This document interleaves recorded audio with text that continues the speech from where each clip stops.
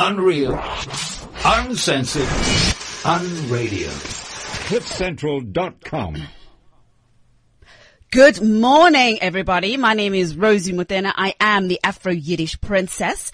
Welcome to another slot of mine where we're going to be talking about issues that are pertinent to our society, and we're going to try and unpack these issues and get to the bottom of them, and also just create more dialogue so we can create more harmonious and better living conditions within our country. Of course, you can find us on cliffcentral.com, or you can call in on 0861 555 189. We're on Twitter, cliffcentral.com. My Twitter handle is PrincessRTM. But before I get into today's lineup, we have a tradition, and here it is. Yeah, you know what it is. Black and Jewish, black and Jewish, black and Jewish, black and Jewish. Yeah, you know what it is. Black and Jewish, black and Jewish, black and Jewish, black and Jewish. Yeah. You know what it is, my nose and ass, they're both big, yeah, screaming fuck a hater, sipping OE at my Passover Seder, repping for my parents, when you see me, you know everything, black and Jewish, black and Jewish, black and Jewish, black and Jewish, I put it down, got a star, David on my chain, black and Jewish, black and Jewish, black and Jewish, black and Jewish, black dad, Jewish mom, eating gefilte fish, while pouring dime. Soon as I hit the shoot, I go so hard. I'm Rosh Hashanah, I'll blow the shofar, get my hair did, reading the Torah. I thugged out, I set my enemies with the menorah. And I got the pedal to the metal, cruising in my minivan, coming straight up out the shadow. Hear my grandma talk, but there's nothing you can tell her. We on the way to meet up with our Jewish diamond seller. She trying to set me up, but I'm breaking hearts. At least he's circumcised, that's a good start. Yeah. You know what it is, my nose and ass, they're both big. I use hot sauce on my laps and bagels, we on the corner, shooting dreidel, repping for my parents, when you see me, you know everything. Black and Jewish, black and Jewish, black and Jewish, black and Jewish, we shut it down, had my bar mitzvah at KFC. Black and Jewish, black and Jewish, black and Jewish, black and Jewish. Got a call from my rabbi, this just in. There's a great deal on kosher chicken. Wearing big glasses, but I'm chic though. My bar mitzvah was cracking all week, ho. I'm sipping Clico, and I'm keeping Shabbos. Every Hanukkah, I devour the roots and lockers. No paper planes, but I'm taking flight. I got a free trip to Israel, birthright. Yeah, you know what it is. My nose and ass, they're both big. I'm popping bottles. Look quiet, bitch. Don't spend no money, but you know I'm rich. Tripping for my parents, when you see me, you know everything. Black and Jewish, black and Jewish, black and Jewish, black and Jewish. Pouring out a little man and Chevys for the home bag. Black and Jewish, black and Jewish, black and Jewish, black and Jewish. Avoiding pork like I'm supposed to do, but it's hard when there's good barbecue sitting close to you. My minivan looks approachable, super cheap, but we roll deep. You wanna mess with them chicks who spin dreidels, they collar, get fly, save dollars, that's that. Jewish rap, I made me some chicken soup, cause my flow is sick. If you need you a lawyer, I'll get you a deal quick. Of course, that was Black and Jewish. My name is Rosie Mutena, aka the Afro-Yiddish princess. So, we're in August, Women's Month, and my dear friend Corley Roberts always says to me, this is like Rosie's favorite month because she gets to preach and she gets to praise and talk about women's issues. And of course this year there's no difference whatsoever. However, this year I'm going into it with a bit of a heavy heart. I went back to acting for a while, after a long break for a while. And unfortunately I had to resign from a job because, number one, my rights weren't adhered to. Certain things written in my contract, and directors and producers trying to make me do things that were against my will. And I saw that the treatment of women on set was also just a bit off key, and the response and the acknowledgement from certain people of certain HOD departments was quite alarming and a bit worrying. And so I took the stand to back away from the job. As much as I loved the character I was playing, but number one, because I don't like working in an environment where people are going to try and undermine me. But number two, we need to set a pathway for women to come after me. Young actresses who are going to be following suit. And I saw on set things like, well, just do the set, just do the scene in your bra because we need to get our ratings up. And young actresses just doing things because they don't know what their rights are. And so, although I've resigned, we're not going to leave it there. We're going to work very, very closely with the South African Guild of Actors, who, by the way, were fantastic in supporting me in my decision and everything leading up to it, along with the channel where the program is actually aired, who support my decision and were the first to actually apologize for what was happening. So after that, we're going to be moving into looking at different programs that we can run on sexism, on rights of people on set and so forth. So we'll keep you tuned about what's happening with that and what our progress is. But that's why I decided to dedicate this show to men who are actually doing a difference, who are acknowledging what's going on in our country, who are using their voice to bring about change in a positive way. We need to create these wonderful dialogues between men and women, and between women. And I'm going to be highlighting two areas: a younger generation, which we're going to talk about a little bit later on, and then an organization called Sonke Gender Justice, who have done phenomenal work over the past couple of years in terms of raising awareness, but creating that dialogue between men on these various issues. And on the line, I have Mr. Botha from Sonke Gender Justice. How are you today, sir? I'm very well, Rosie, and I hope you're well too. I'm fantastic. Thank you for your time today. It's my pleasure, Sissy. Now, you've been working in the sector for a long time, and we've been at different conferences together. We've met on the activism space, in the lobbying space, and so forth. Before we get into actually what you guys do, from your opinion, why do you think that the voice of the African man is very silent on issues of domestic violence, on abuse, on sexual harassment, and so forth? I think, Rosie, it's because we have been taught that these are women's issues. As a result, as men, we have not found it possible or even important for us to raise our voices. I think it's what one would call the social scripting, Rose. Yeah. And this social scripting says that there are certain things that are for women, and men should not even begin to countenance getting involved. And one of those, unfortunately, is violence against women and parental care. So you have a host of issues that, Rosie, a lot of us have been reading from this, by the way, unwritten script that all of us are given as and when we come to this world, Rosie. But how do we tackle that? Because I remember many years ago when I got into the activism space, and somebody said to me, well, you're talking about those issues, and it's not the African way for a man to come forward, and it's not our tradition. And I had to really hold myself back because the gentleman was much older than me, so there was a level of respect. But I had to say to him, well, there's nowhere that it's written in the African tradition that we're supposed to be harming or hurting our sisters or mothers or aunts. What is your take on that? Well, I agree fully with you that, there's never been in any of our African practices or culture. I don't think there's any man who can boldly declare that it is within our African culture as men or as women for that matter. But because we're focused on men, that says to men that it's okay to violate women, that if you do it culturally, it's understandable, it becomes normal. It can't be. And evidence has proven that in the African context, there has been, in fact, there are stories of men who silently were supporting women's emancipation and women's empowerment, which we may not have used the English concept, but there are lots of evidence, that bears witness to the fact that African men have never found it un-African to support anti-violence strategies. Yeah. So let's look at Sonke Gender Justice. First of all, how did you get involved with this organization?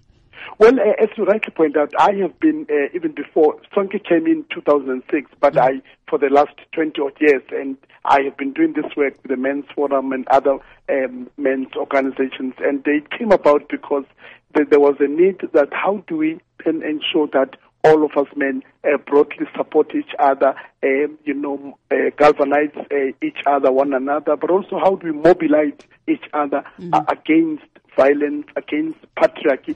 That also, these patriarchal practices are also extremely oppressive to men themselves. Yeah. So I got involved because it, for me, was the ultimate, confirmation of the work that I have been doing with other men throughout the country. Yeah.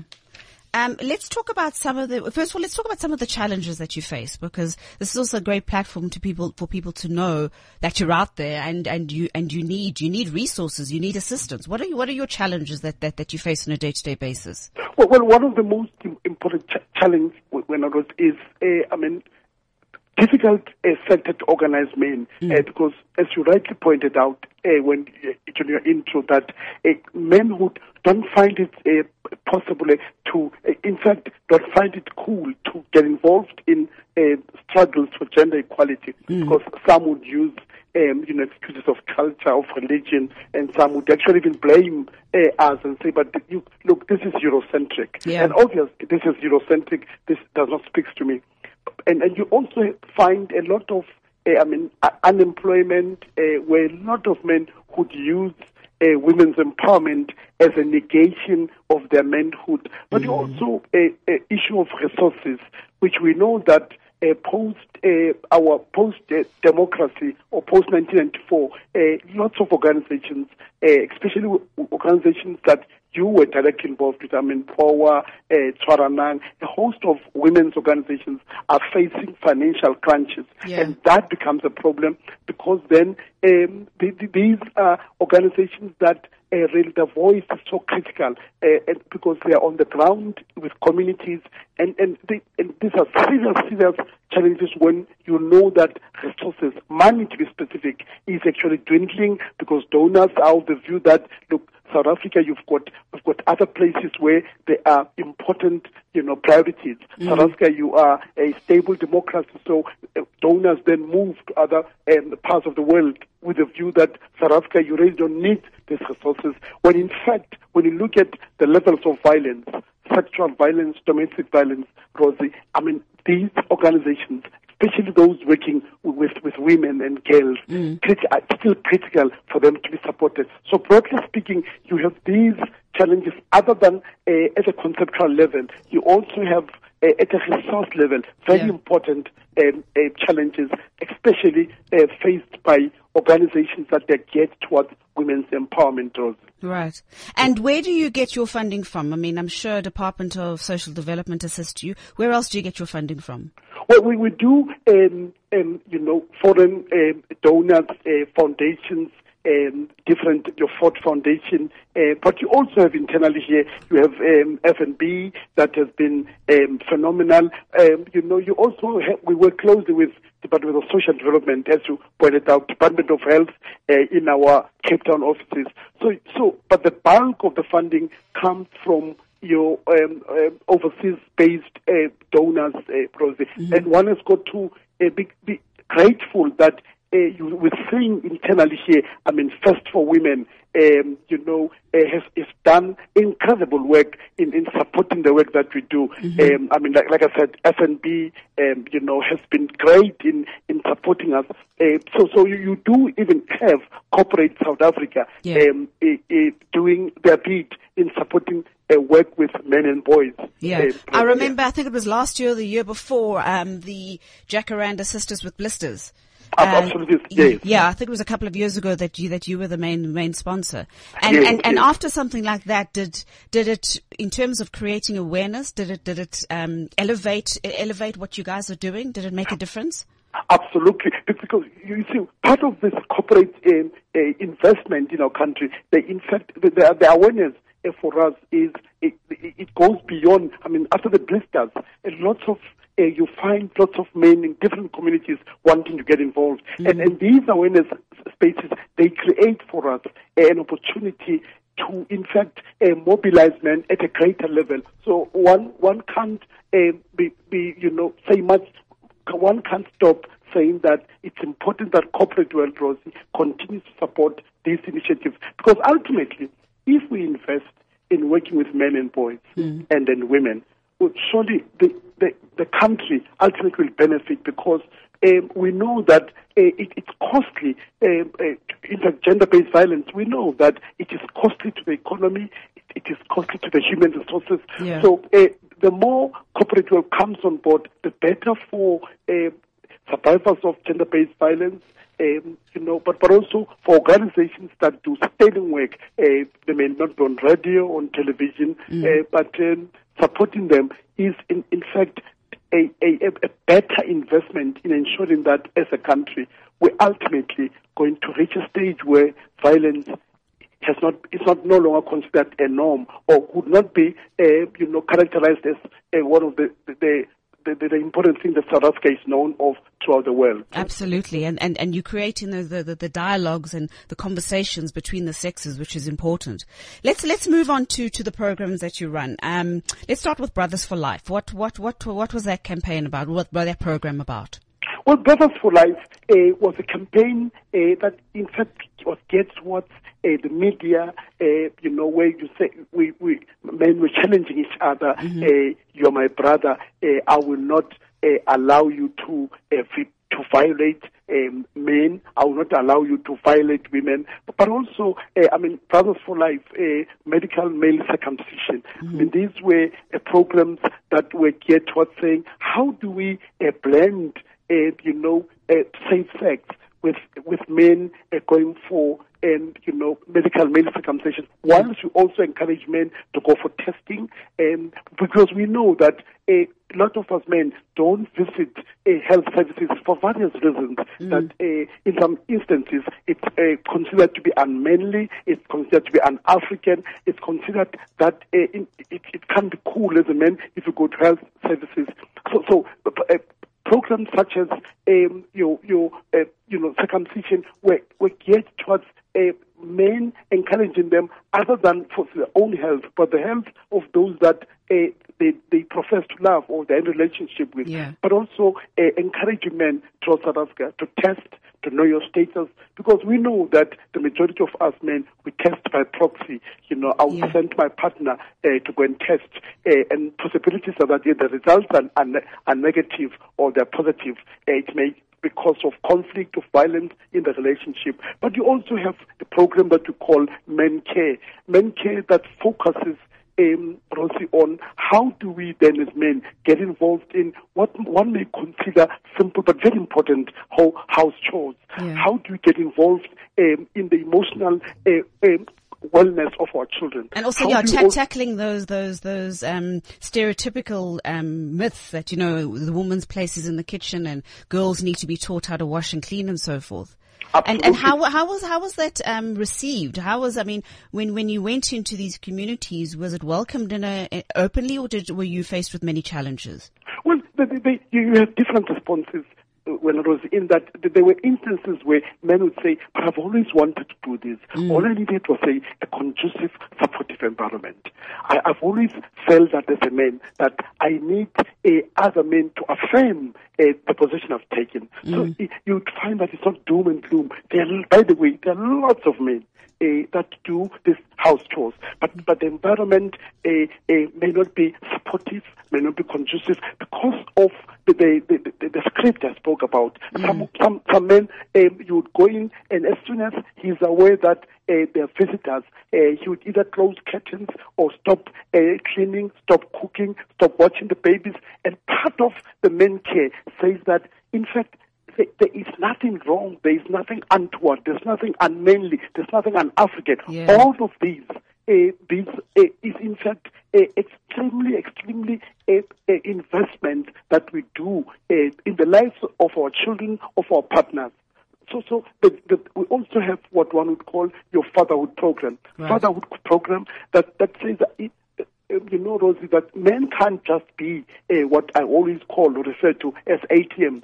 That it's important for us as men to know that it's not only the physique that defines or should define who we are, but there are issues such as emotional connectedness. How many of us would know the importance of playing with one's kids, the importance of attending school events, watching, praising, supporting one's offspring, how that investment ultimately bears or it deals with reduction of violence in our society. Yeah. So your fatherhood, your men care, all of that. We are now we have a campaign of non-violence at schools, but so-called corporal punishment. Our view is that corporal punishment should actually be regarded as any other violence. Absolutely. We should not be euphemistic about it and call it corporal punishment or so-called positive discipline. Yeah. When we know that ultimately the consequences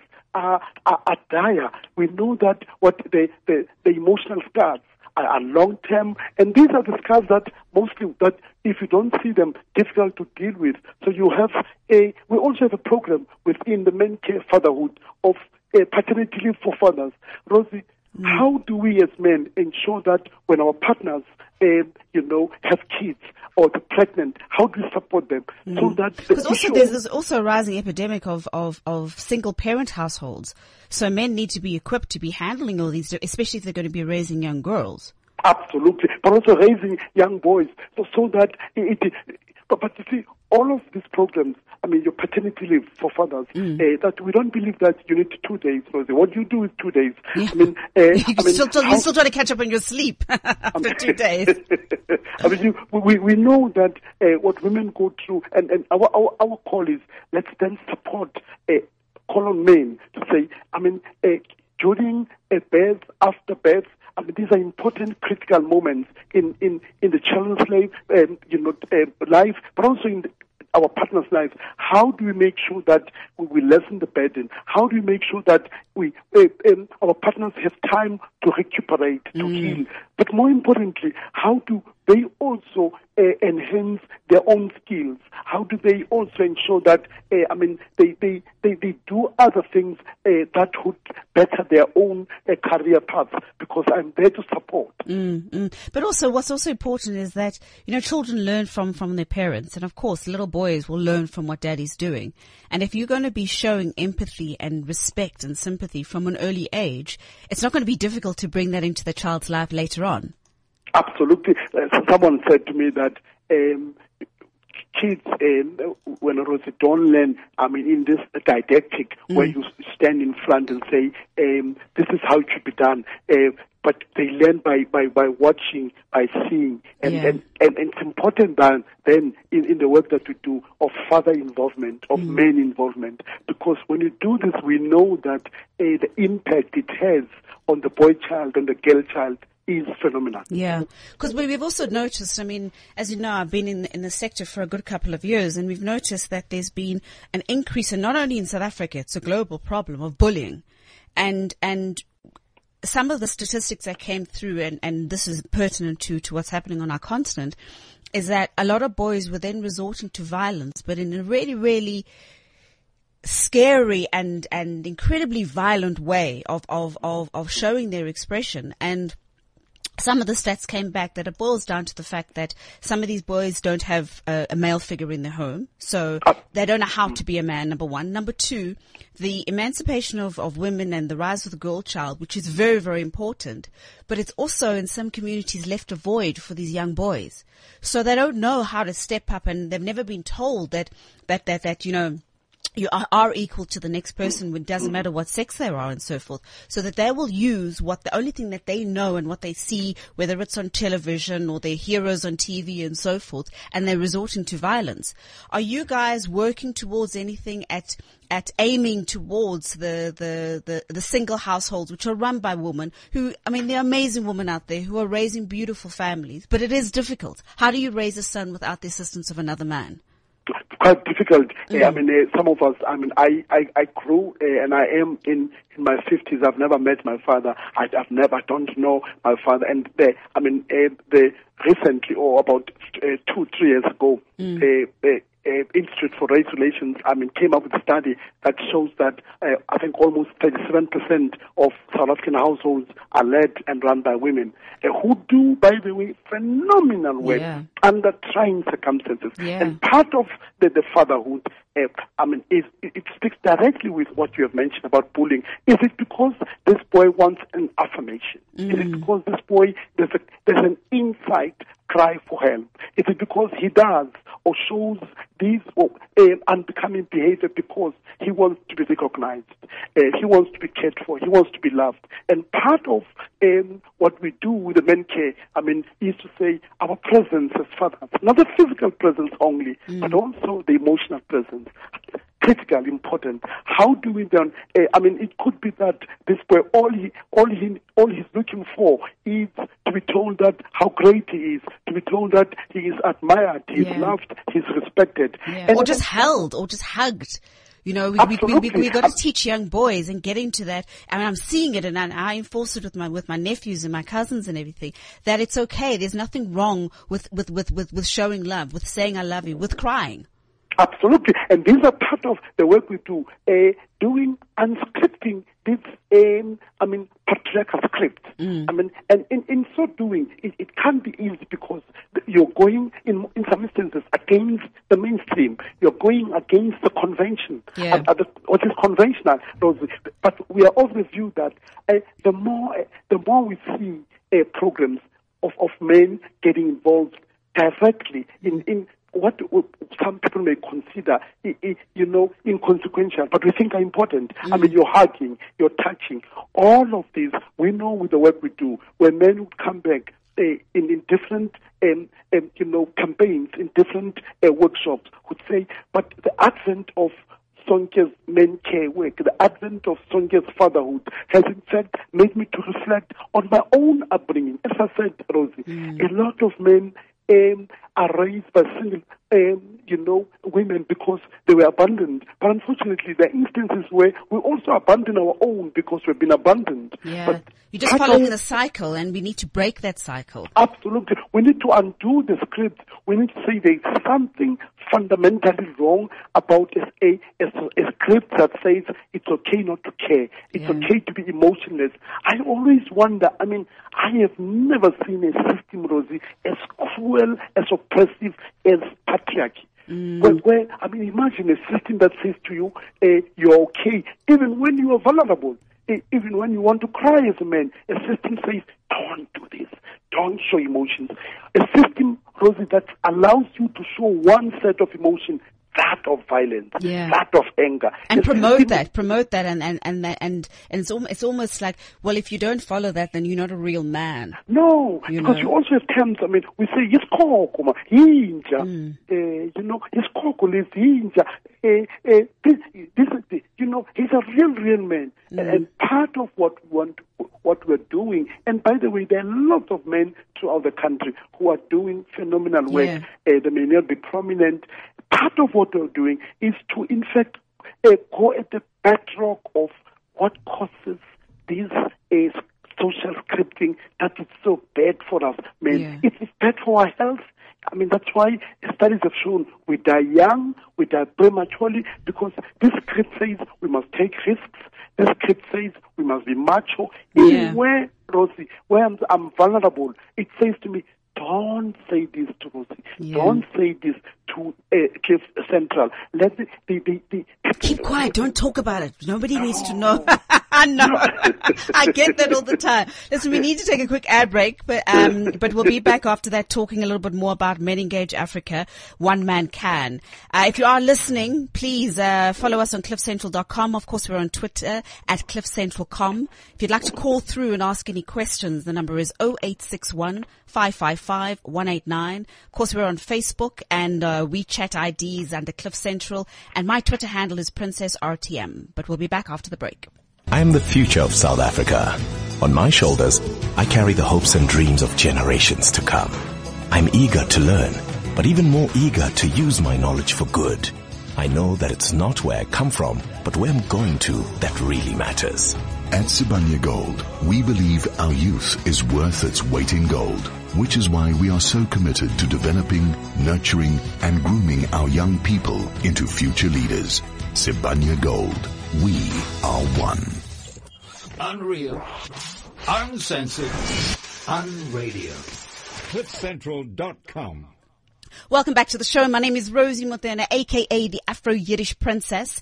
And today the topic that we're talking about is men changing, making a difference in our country for the good. You know, as we enter into Women's Month, it's not just about the women. Yes, we need to raise and praise us and so forth. But it's also about creating the dialogues between our men, between our young boys. Boy and boy conversations, boy and girl conversations, women and men conversation. At the end of the day, we all need to live in a harmonious environment. On the line, I've been chatting to Mr. Botha from Sonke Gender Justice. Thank you very much. So, you said something really, really amazing before, and you said one of the cruelest systems that we ever have is patriarchy, because it's teaching men to push down and teaching men to use negative forms in order to rise above that. And a lot of the amazing work that you do in your organization, you've got this campaign called Men Engage Africa. What is that about? Well, Men Engage Africa, it's about stopping violence, that is perpetrated by men, towards women, towards children.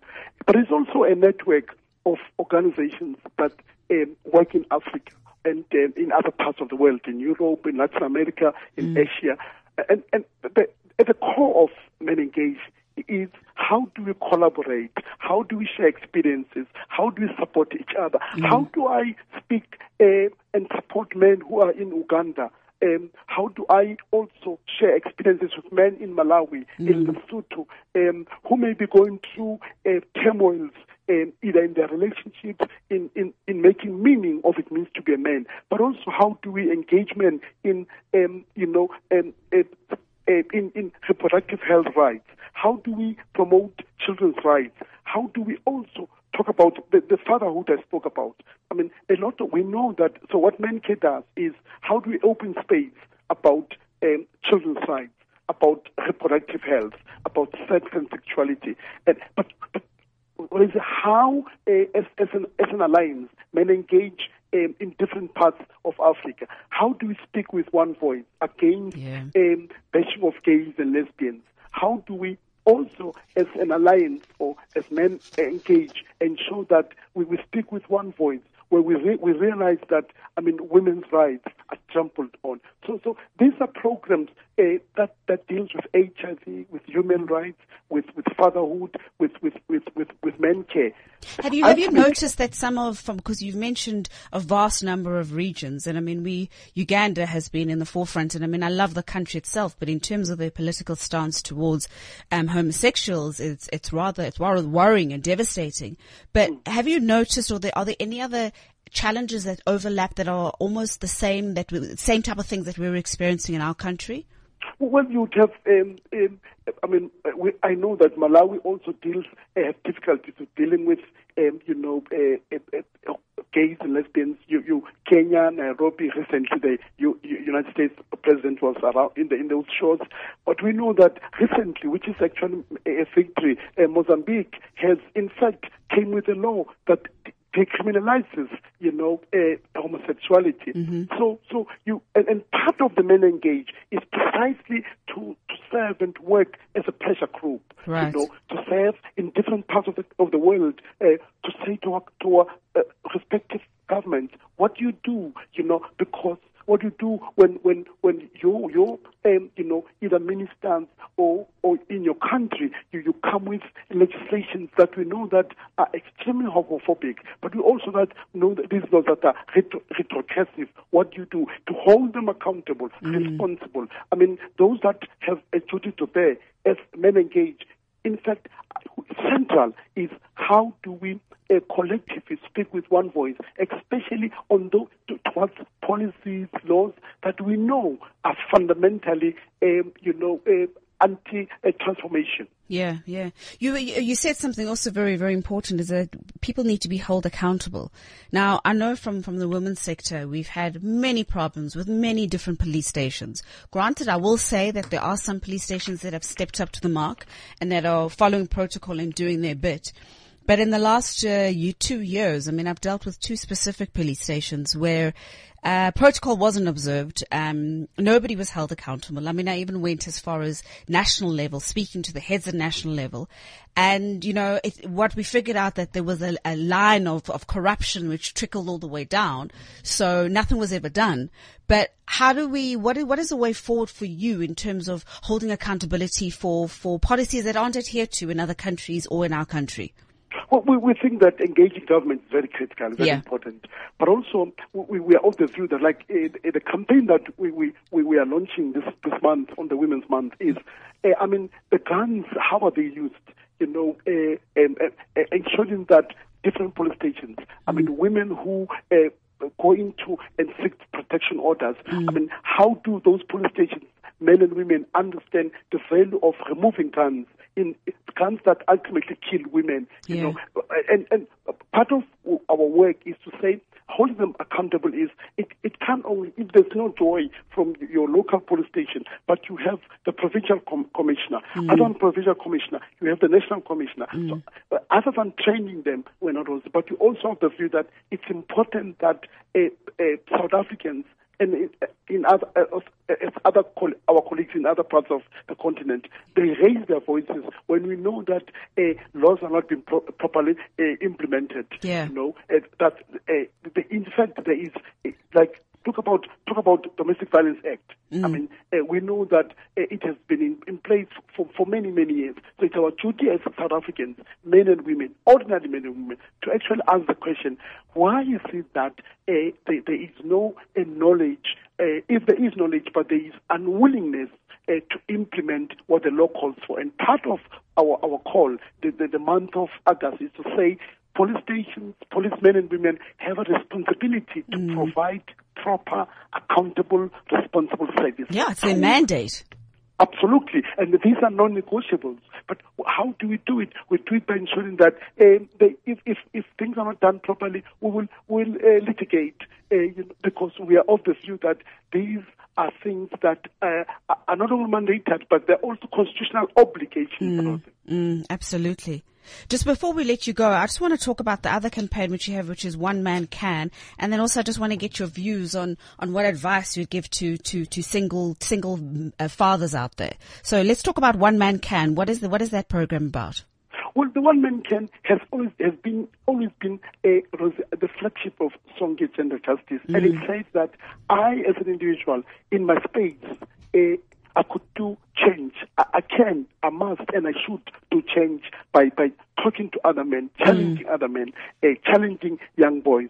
In that space where I am, I mean, in my workplace, it's a lifestyle choice. You've got to wake up in the morning and feel it.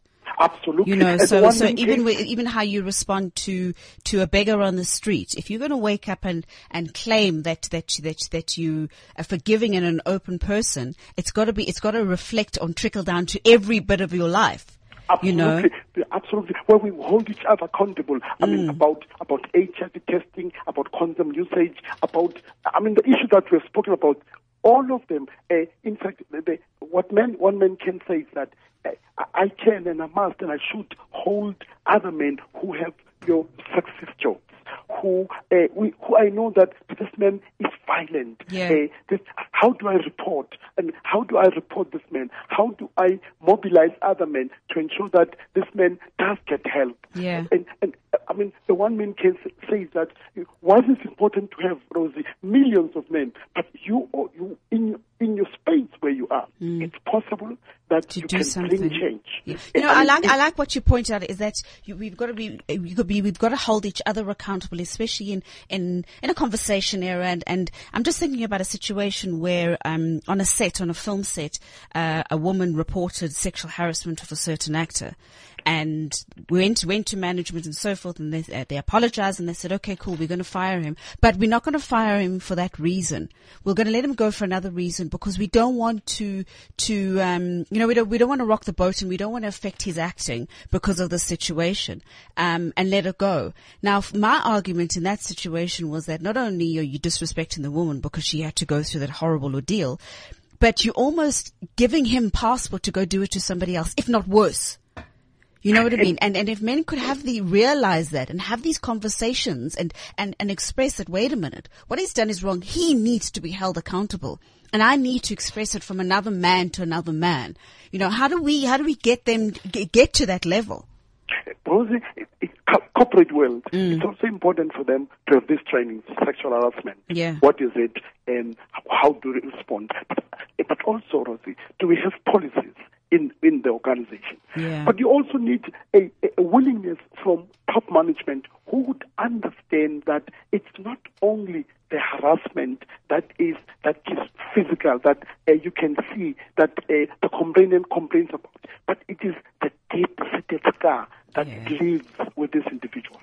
But also, if you do not take punitive action against the harasser, chances are that, as you rightly point out, he may be, in fact, it may be, he may be doing it not only to other people, but also saying that, but in fact it's a norm. That is why in corporate world, it's important to do away with what I call the male bonding syndrome. The boys club. The boys club.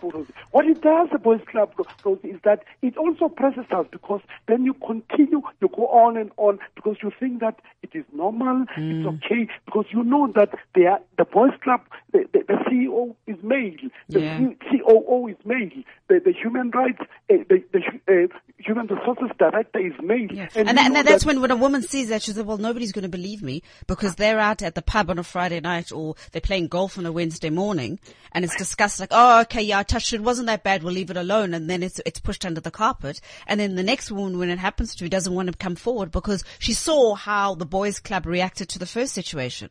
Absolutely. But also what it does to other women is, if this senior woman could be treated this manner, I mean, with disrespect, with disdain, I mean, who am I? What it does is silencing the majority. But what it does then, it promotes him to continue. I mean, the level of impunity that I can literally get away. But it also has other health effects on the woman who's been arrested. I mean, issues of depression. Because, you know, we're dealing with a case here of one woman who, in one of the national, government departments, who had to be hospitalized for many, many months, because wherever she went, I mean, her bosses, and women in the organization as well, in the department, no one believed her. In fact, she has been in and out of hospital. I mean, her health has deteriorated, continues to deteriorate, because the one thing is that in fact, the person who has been accused to harass her has got a promotion. What does that say? Wow. It sends a message that it's okay, because this is the men's world. Yeah. That is why policies may not be enough, Rosie. Policies are not enough, they're important. But also is, how do we ensure that the private sector, government, when we have sexual harassment policies, people adhere to. But if they don't, that there are consequences, and the consequences are ghastly to contemplate. And that's what we should be doing as a country. That, Rosie, we should feel so revolted, we should feel so angry that this man can't be allowed to get away with any sexual harassment, and not try and trivialize it and say things like, but, what is wrong with her? I mean, this is just a joke, what is, I mean, she was it's minimalizing the whole situation. As my good friend Kabomo, the performer and actor, said in an interview once, was that we've become numbed to what's happening to our women and to violence around us, that it's just become the norm. And that's why it's important for people like you and my other guests, which I'm going to talk about later on, about men raising their voice. As much as women are raising their voice in a positive way and putting what's out there, what they want and don't want, and speaking up on these issues, men need to do it from that point of view. Absolutely. Unfortunately, we've run out a bit of time, but I wish we could carry on and talking. But for the people out there, how do they get in contact with you? How can they help? Well, we've got two. I mean, if you go to our website, you would see lots of our activities, www.ecad.org.za. www.genderjustice.org.za. Okay, perfect. Otherwise, you can look on my Facebook page or my Twitter page. I've loaded that up also. Oh, wonderful. And thank you for this opportunity. It is these programs that all of us as South Africans must continue to do. Education, engagement, Rosie. And Absolutely. thank you so much. Thank you. I salute you and to all the different programs that you've done. And, even if you reach to 10 people and you've changed 2, you've made a difference. Absolutely. And I will continue to fly that, the Sonke Gender Justice flag high, because I really honor the type of work that you're doing. Thank you. Thank you, sister. Of course, that was Mr. Botha from Sonke Gender Justice. If you want a little bit more information, go to my Twitter feed, Princess RTM, or on my Facebook page, you spell it SONKE, Gender Justice. That is, we were speaking to Mr. Botha. We're going to take a quick break, and then we're going to go to the younger generation, to 4 young men who are really, really making waves in a good way.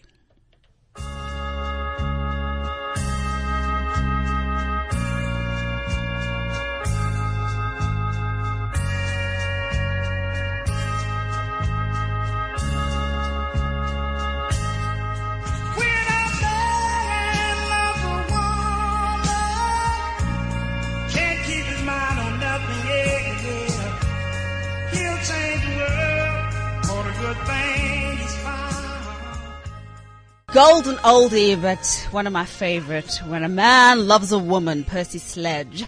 As we enter into the last segment of the show, of course the number is 0861 555 189, Twitter at cliffcentral.com or Princess RTM.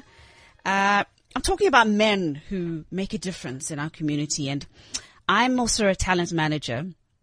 And one of my artists is a guy by the name of Weza Matumane, who's actually got his own show on Thursdays called Gentleman by Choice with Lesego Mapanga and Sipiwe Petros, which is on Cliff Central at 12 on a Thursday. You should definitely tune in. And I remember last year being invited during Women's Month to University of Pretoria to an event where they asked me to speak at. And this MC came on stage and he got the crowd going. He had this wild but beautiful, beautiful energy. And afterwards I spoke to him and I was like, automatically, and my agency is actually Pan-African, so I don't really take on South African artists because there are many agencies who do that. I said to him, I was like, who are you? And what's your story? Where do you want to go? And cut a long story short, I ended up taking him on and representing him. And after this whole debacle that I was telling you about my job and so forth, and thinking, well, we need to do something to engage men's dialogue, and men need to be talking amongst themselves without influence from me. I mean, myself as a 40-year-old woman, what do I have to tell them, or how can I tell them how to conduct their lives for young boys in their 20s? And Weza contacted me. He says, no, I've got this event. It's called the Leadership Seminar at University of Pretoria. Please, will I attend? Didn't even ask any questions, and he did it in conjunction with his co-hosts Lesego, Simpiwe, and another guy by the name of Vaughan. And it's very, very rare that when I go to an event that I'm so invigorated that literally my drive from Pretoria to my home in Johannesburg, I was buzzing with excitement. I got home, I even cried because I was so overwhelmed purely by the dialogue that was brought to the stages. So I had a few acts, I had a few dancers, singers, poets, one poem which we're going to end off the show with. But what was said by these men about being honest about their fears, where they come from, where they want to go, how their fears and their misconceptions that society have on women, I found incredibly, incredibly powerful. And I left feeling with the sense that, okay, we're going to be okay because these guys are out there doing it. But that audience, although it was a fairly small auditorium and they filled it to the brim, more people need to know about that. More younger boys and younger gentlemen out there need to know that they have that voice. And it's okay to say, I'm scared. It's okay to say, I messed up. I know when I was in my 20s, I would never admitted that. So, ending off the show, I salute you guys, Lesego, Weza, Simpiwe, and Vaughan. And I'm gonna play a poem which I asked Vaughan to send through to me, which he wrote himself, and he said it after his introduction. And just listen to the words. Powerful, powerful piece. Right now, as I speak to you, there is a woman on a date with her husband. They decided to escape the madness, just to hold hands and, well, to be in love. But you see, this beautiful vision of spending these precious moments with the loved one are being imprisoned. Now hear me when I say imprisoned, and take it just as you envision that, yes, this beautiful act has been locked up by societal prisons. Now I'll explain, so lend me your ears and listen. As they enter the restaurant, the woman is ignored as if she doesn't even exist. There's no real reason for this besides the fact that the staff are just following a predetermined societal checklist like speak to the man, because what does the woman know? He makes the money, which is clearly an assumption. Now the woman is just left standing there like an award, you know, like the little golden man that famous actors win at that function. The man, on the other hand, is greeted and asked whether or not he'd like to be seated, almost as if he is a king, is the manner in which he is treated. Now let's stop right there. Why did the man in the story not realize that this is unfair? You see, because it's the norm. We live in a world where women are not seen as equals at all. Why does the air burn with a sense of pointlessness when a woman walks into a boardroom filled with men, as if her mind cannot sketch the same, if not better, ideas down when she picks up a pen? Why are women cut short in conversation just for a man to finish her sentence, as if he has the right to complete her imagination? Why, when us men think of women, we remember them by a physical feature? It's probably because we don't sit back and admire them and give them the chance to be the speaker. I can only imagine how much this could cause an upset, because you know how mad us men get when we only remembered for our material possessions. So just imagine how women feel only being remembered for their ass sets. You see, this pattern of women being seen as lesser beings has gone on forever. It's not right. Can we not see that society doesn't equip you to be a better person? No, it actually slowly kills you till the cause of death is confirmed as complete societal submersion. See, I believe in a set of movements and ideologies that stand for equal political, social, and economic rights. Now, just at the sound of that, wouldn't you want to live for that definition? If you haven't heard of the word that phrase defines, then, my friend, you have been part of the lies that have been cast upon us subtly in our everyday lives. You see, in nature, it's the queen bee that runs the hive and the lioness that hunts to survive. I'm in no way endorsing women to be dominant, just as much as I believe men shouldn't be. But if we don't create systems that uplift women, we'll never have a humanist society. You've got to forget the toxins that affect your soul sobriety, because at the end of the day, we're just people, you and me. So if I've made you think, then be blessed, and I'll leave you with this, that I stand in front of you today a man, but a proud feminist. Powerful, powerful, powerful words. Vaughan the Poet, thank you very much. He's a radio personality on Cliff Central on Tuesdays and Thursdays at 5. He was also one of the speakers at the leadership seminar. I'm going to shout out to all of you guys. Please look out for the next seminar. Corporates, we want to attach your name to something good, something that's going to be beneficial to our society, that will change the mindset of young men in our society. Look out for these young guys. Weza Matomane, Vaughan Teal, can't remember, Lesehu Mapango and Simpiwe Petros. And of course they also have their own show on Thursdays called Gentlemen by Choice. Fortunately, it's come to the end of the hour. Please send me your comments. If you like it, if you don't like it, areas that you think we should tackle. I'm all about change. I'm all about bringing that conversation, even if I don't like it. Even, let's get uncomfortable. Let's talk about these issues, because, without talking about them, without doing anything, it's not going to change. My name is Rosie Motena, Princess RTM on Twitter. I'm Rosie Motena on Instagram, on Facebook. And of course, I am the Afro Yiddish Princess. Thank you so much for listening. This is CliffCentral.com.